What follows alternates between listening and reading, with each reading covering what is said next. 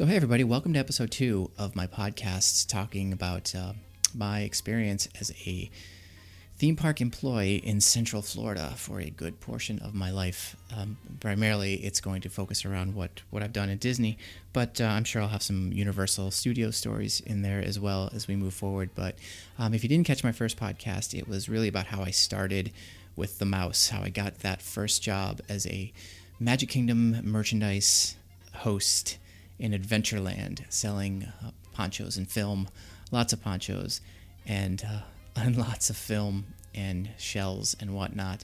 But I touched upon a couple of things in my last podcast around the infrastructure of the Magic Kingdom, and I think I have to go back and listen, but I believe I said that inadvertently said Disneyland was built above ground and there are tunnels underneath. I didn't mean that.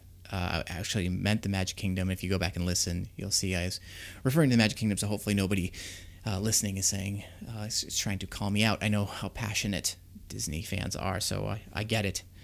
And I meant Walt Disney World. I meant the Magic Kingdom and the Utilidors underneath it, not Disneyland. But Utilidors, I think, is a good place to start today, in that just to give you a little bit more dimensionalization of what that is. So, in order to understand, how the Utilidors work, I'll just do a quick, recap. So there are a series of tunnels underneath the Magic Kingdom, and each of them have specific doors that lead to on stage to the lands, whether it be Frontierland, Tomorrowland, Liberty Square, Main Street USA. So the tunnels are there to make it accessible for cast members in costume, in that themed costume, to get to that location, as well as to kind of mill about, getting food or taking a break or dumping out the trash or getting your instruments or your costume. It's all done underground, so that way it kind of preserves the illusion that everything just kind of magically happens. And it's a fully different experience when you're underground. So what we used to have to do, and I think you still do, is you would park maybe about half a mile away in a big parking lot, and then you would take a bus in towards the Magic Kingdom in the back area behind Toontown and Tomorrowland. Sorry, no, it was Toontown and Fantasyland, behind Pinocchio's Village House, and the bus would drop you off there, and then there would just be this gaping door that would kind of lead you down into the tunnels, and within that Utilidor, it kind of broke off into a lot of different directions, and it's funny because there were different colors of paint on the wall, and you knew that's how you were headed in a specific direction. So Adventureland might have all the walls might be orange, and Tomorrowland they might be purple, and Fantasyland they might be blue.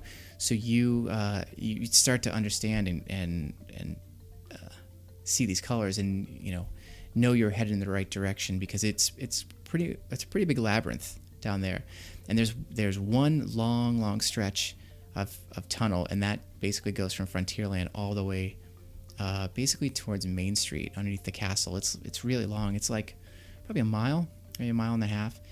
And if you had to get somewhere fast, then you would try to find a friend who had a Pargo or a golf cart, electric golf cart, to see if they could give you a ride through. It's funny because I would have to go there to pick up my checks on Thursday, and the merchandise area was like the very, very end of the Utilidor. So I would have to park my car, take the bus, get to the front of the Utilidor, and then have to walk all the way down to the merchandise office to pick up my paycheck, and then walk all the way back and do it all again. And so it was a little bit of a pain, and I'm sure they don't do it that way anymore, but they couldn't make it any more inconvenient for you to pick up a paycheck. And you usually have to stop at the cafeteria, to get something to drink each way. So maybe it was pretty smart on their end. But as I mentioned in my last podcast, I was working in Adventureland merchandise. So as you walked in to the Utilidor, you would basically hang a right, and that would take you down a ways to Frontierland and then Adventureland. And so there would be every 75 feet or so, there would be these kind of alleyways that would break off, and they would lead to stairs and doors, and those doors would, up the top of the stairs, would essentially lead to onstage areas. And that was our way to kind of get in and out as easily as possible, so that you could just basically, leave your shirt untucked, or have your headphones in up until when your shift started, because you could do it all backstage and you didn't have to worry about walking through the park and being seen and all that. It was also back then they had something called a walk time, and that was basically 20 minutes before your shift ended, and that allowed you to get through the Utilidor, get to costuming, to change your clothes, and clock out on time. So they'd basically give you a walk time so that you would get there on time. But what's funny about the Aussie Utilidors is a lot of the break rooms are down in the Utilidors. So you would go on break, you take your 15-minute break, and you'd find the doorway, and you'd walk down the stairs, and then find the closest break room. And that break room usually had a TV, at a vending machine with ham and cheese, Champs sandwiches, and soda, and popcorn, in microwave maybe. But I always remember the Adventureland break room was tiny, and it was next to one of the AVACs, or the systems that you could basically dump the trash, and then it would shoot through these tubes underground towards a big dumping area where it would get picked up. And so you would sit down there and try and watch TV, and you'd hear all the trash flying through these aluminum tubes at a blistering rate, and it had a certain smell to it. And after a while, you didn't think about it anymore. But every once in a while, I'll catch a whiff. I'm walking down the streets of the city, and I smell something, and it smells like the Utilidor. And it's it's probably pretty gross to those who don't have a trained nose, or a deaf nose, I guess you could say. But I could still smell it, and I can still hear it. The trash kind of rumbling through those tubes as I'm trying to watch whatever was on TV and take my break. But the other things that were kind of fun were you'd kind of inadvertently stumble upon things inside the Utilidor. On days off, a buddy of mine would go into the parks, and we'd park backstage and take the Utilidor to get up on a property. And I remember one time walking past Tomorrowland, and so there's in Cosmic Rays, there's a stage where Sunny Eclipse is now that used to rise up, and it's funny because actually when I was in high school in Orlando, I was in the jazz band, and I remember playing that stage, and I remember going into the Utilidor as a kid, or in high school. The band did, and we'd sat down at the drum set and started playing as the elevator went up, and we started to play. So, I kind of remembered it, but it was, they got you in and out as soon as possible. So that actually, you know what? I don't think they even took us into the front of the Utilidor. I think we met on stage and they took us down. That's what it was. But anyways, so we were walking by, and we found ourselves almost completely underneath Alien Encounter. When it was Alien Encounter, and they use these gigantic subwoofers. They have two showrooms. So as one show's going on, the other one's loading, and all that stuff. But they had these like massive subwoofers, the kind that you wouldn't see in someone's car. You might see at a stage. You might see at a concert, and they had like 10 or 20 of them inside these gigantic wooden cases, and that was what kind of made your seat rumble with these really, really low frequencies. And they were littered everywhere, and a lot of them were broken, so I guess they went through a lot of them. But it was interesting to see like how it all just kind of manifested right there into this little area of the Utilidor where the Alien Encounter show was happening, every 12 minutes, every 10 minutes right above us. And another time we were walking the other way around Fantasyland, and we used to kind of get ourselves in a little bit of trouble. I think it was just natural curiosity and exploration, but we would pop through doors to see where they ended up on stage. And I remember one time there was a warning sign, but it didn't say don't enter when the park is running or something like that. And I popped open the door, and it was the London scene. It was right behind the London scene for Peter Pan. So when you fly over London at the beginning of the attraction, this basically popped out right around there. and I was like, oh, oh no, close the door, man, close the door. This is not good. It was gonna trigger something, but it never did.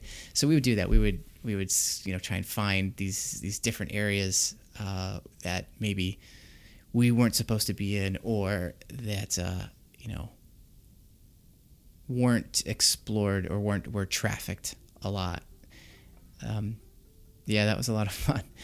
There were other things down there as well. There used to be along the wall, this like maybe 200-yard wooden box, or a set of wooden boxes, and inside of them would be all these sandbags.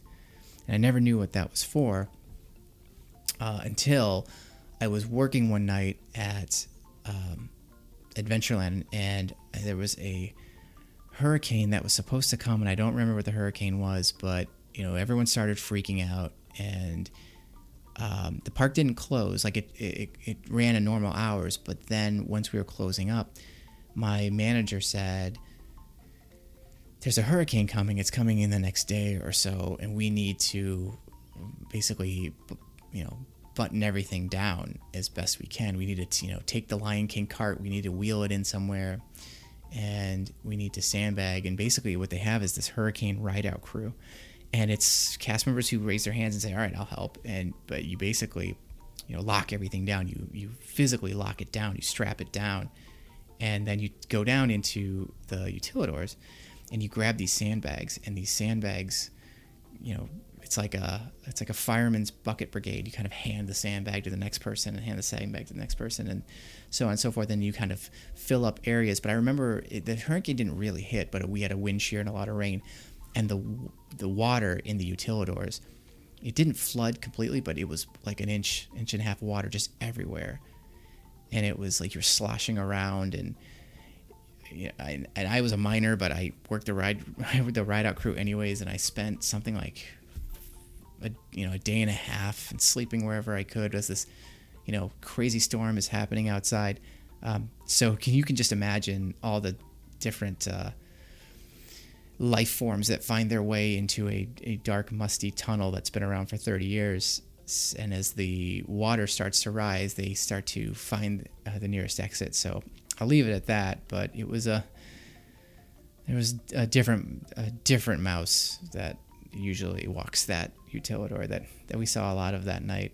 But yeah, so that's the utilidor. I don't want to give it all away. I don't want to ruin the magic for everybody. But it's if you look online enough, you'll see. And I think actually some of the books will talk about it too. Some of the branded books. So.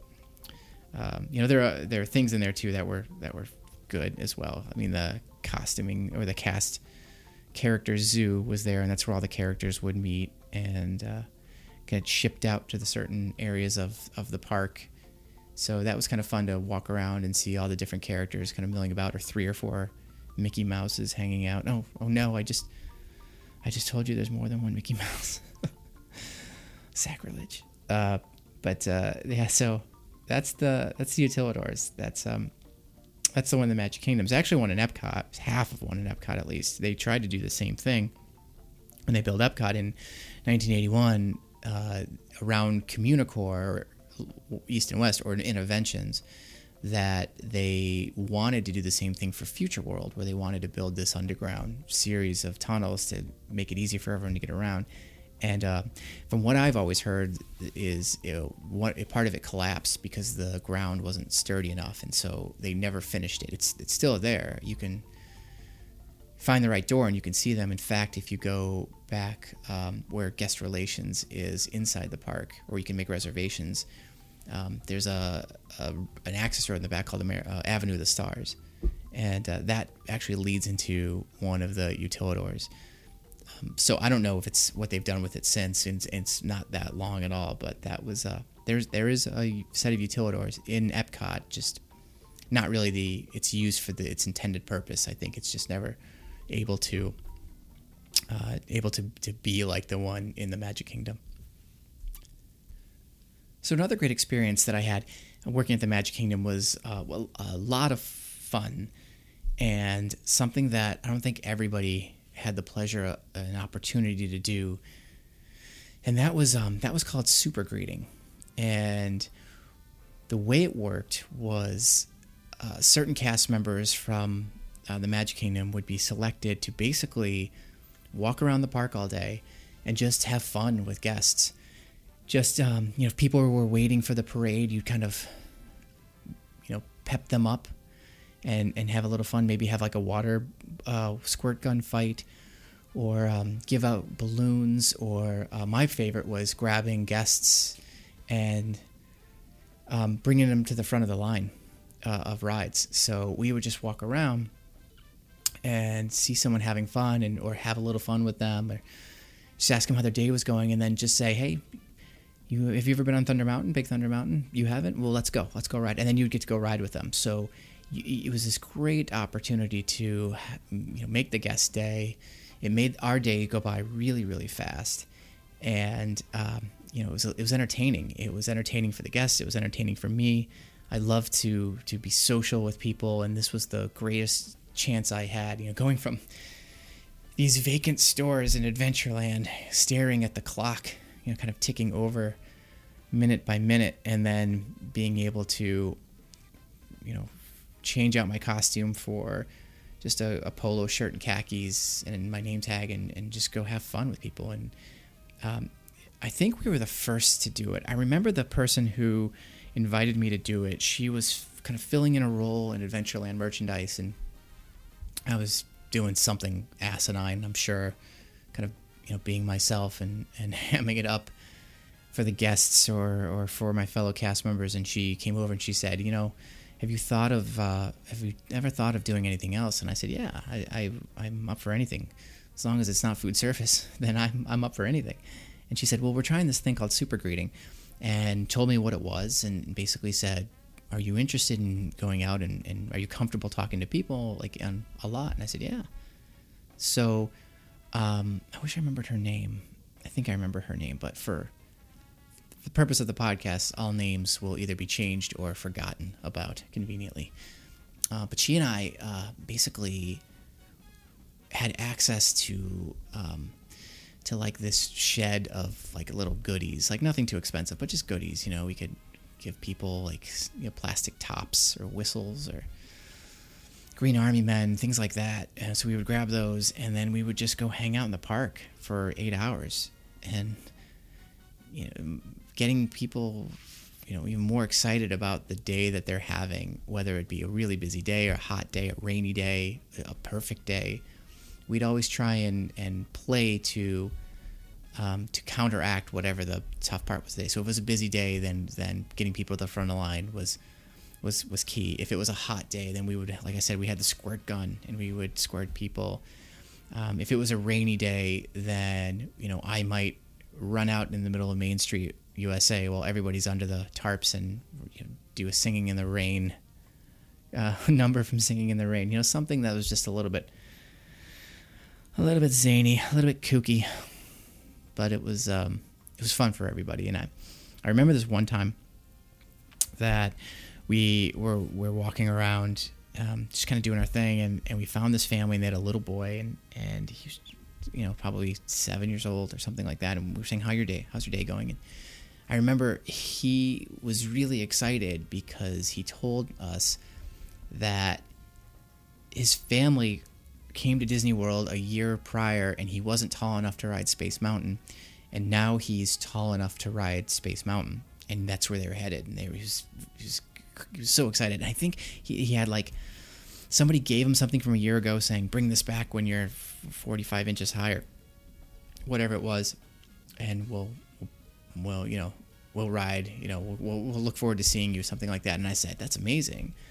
That you've kept that, first of all, and that you're so excited. He's like, yeah, I can't stop thinking about it. This is really what I've always wanted to ride. So I was like, well, we'll do you one better.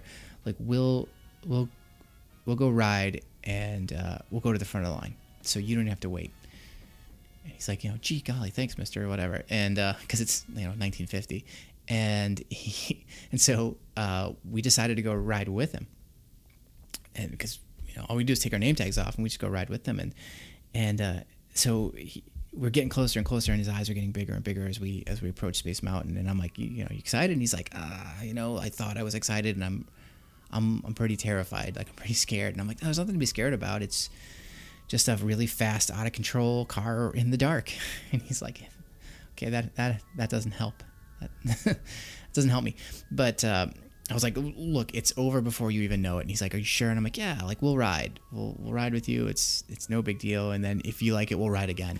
We'll let you go again.